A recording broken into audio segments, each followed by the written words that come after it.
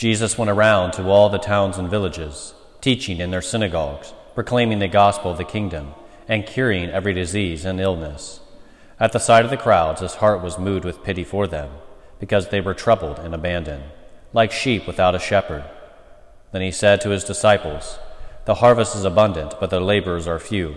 So ask the master of the harvest to send out laborers for his harvest."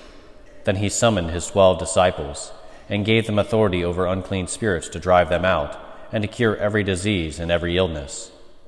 Jesus sent out these 12 after instructing them thus, "Go to the lost sheep of the house of Israel. As you go, make this proclamation: the kingdom of heaven is at hand. Cure the sick, raise the dead, cleanse lepers, and drive out demons. Without cost you have received, without cost you are to give." The Gospel of the Lord. Praise to you, Lord Jesus Christ.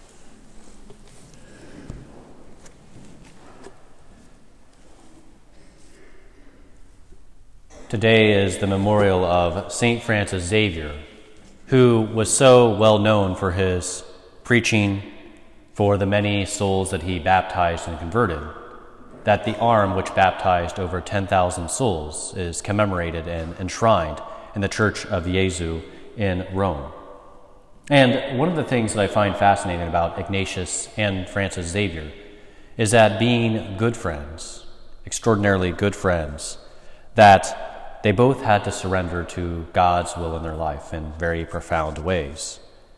While Ignatius wanted, obviously, Francis to stay at his side, they still had to send him to the New World. And in that spirit of surrender, Ignatius did not even know until over a year after Francis's death that he had died and he had passed.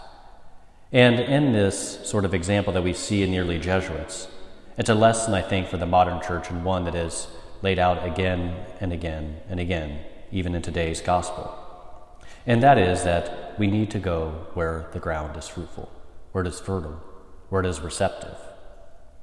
In many ways, the Jesuits of their early days were told to, well, look, there's a lot of problems here in Europe. Stay here. Help us out. The church here needs you. But they saw fertile grounds. They went to new pastures. They preached the gospel to peoples that had never heard it. They went abroad. And this was actually highly controversial in the 16th century.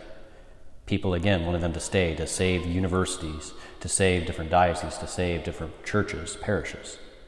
But they went where the Lord called them. And I think this is important for us to remember, because I think so often we treat the church kind of like an airline. Everybody needs to be comfortable. We need to make sure everybody's seated, they got the meal they wanted, they can gain access to whatever they want. And in this way, I think we make a mistake. We make a mistake because the Lord, obviously, in teaching and preaching, never really shied away from, well, offending people, angering them. And we can even say that that anger he knew was planting a seed that would one day be healed in some hearts, as it was in the heart of St. Paul, the most vehement opponent of Christianity, the one who hated the gospel message the most, is the one who would eventually convert out of his anger, being cut to the heart, and be brought to our Lord's feet, and ultimately become the greatest evangelist of the early church. In so many ways throughout the church's history, St. Francis Xavier being a prime example, it shows us that we are to go where we are called. We are to preach what the Lord desires us to preach. And in the end, he desires to heal every human heart, even if it is, as it says at the end of today's first reading, that he will heal the bruises that he himself has struck. The Lord will indeed heal our hearts, but sometimes he needs to wound in order to heal.